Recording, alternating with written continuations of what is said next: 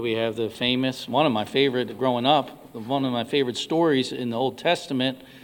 Well, I guess you could say all the Bible was David and Goliath. And I also remember growing up loving the story of Samson and Gideon. But this is one of the most famous and beloved stories of all the Bible.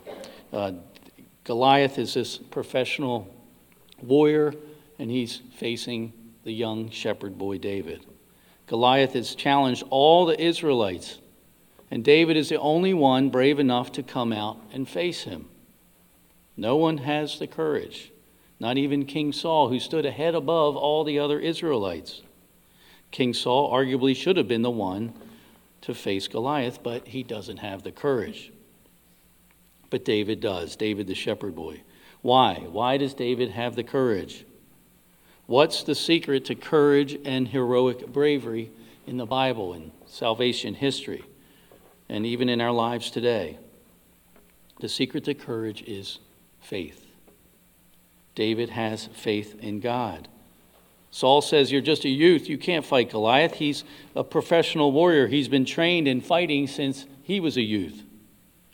David says, "The Lord who saved me from the bears and the lions when I had to save my sheep, he'll take care of me."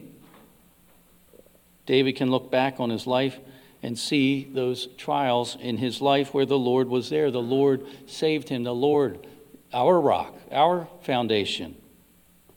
God was there for David.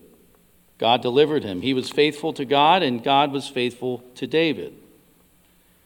David says, "The God who delivered me from the bears and the lions will deliver me from this great trial, Goliath." What faith David had.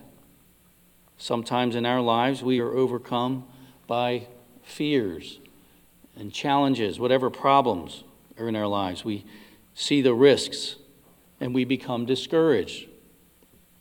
Sometimes we fail to see the faith or have the faith and trust in God that will overcome the fears.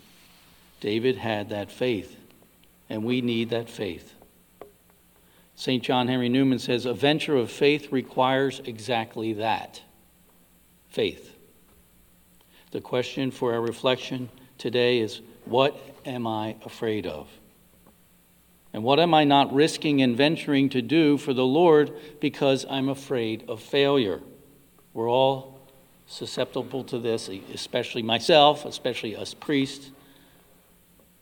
Maybe I'm afraid that if I share the faith with my family member or someone at work or my neighbor, I'm afraid I'll fail. So let's take that to our prayer today for the faith, for courage. David takes 5 smooth stones. Those stones represent the Torah for the Jews, the 5 books, the Torah, the Word of God. David goes armed against Goliath with the Word of God. He says, "My help is in the name of the Lord," and he is victorious. So let us go forward in our trials and difficulties today and go in courage, in faith, armed with the Word of God, with faith and trust in Jesus. And we too can prevail over our enemies and over our fears. Our help is in the name of the Lord. Amen.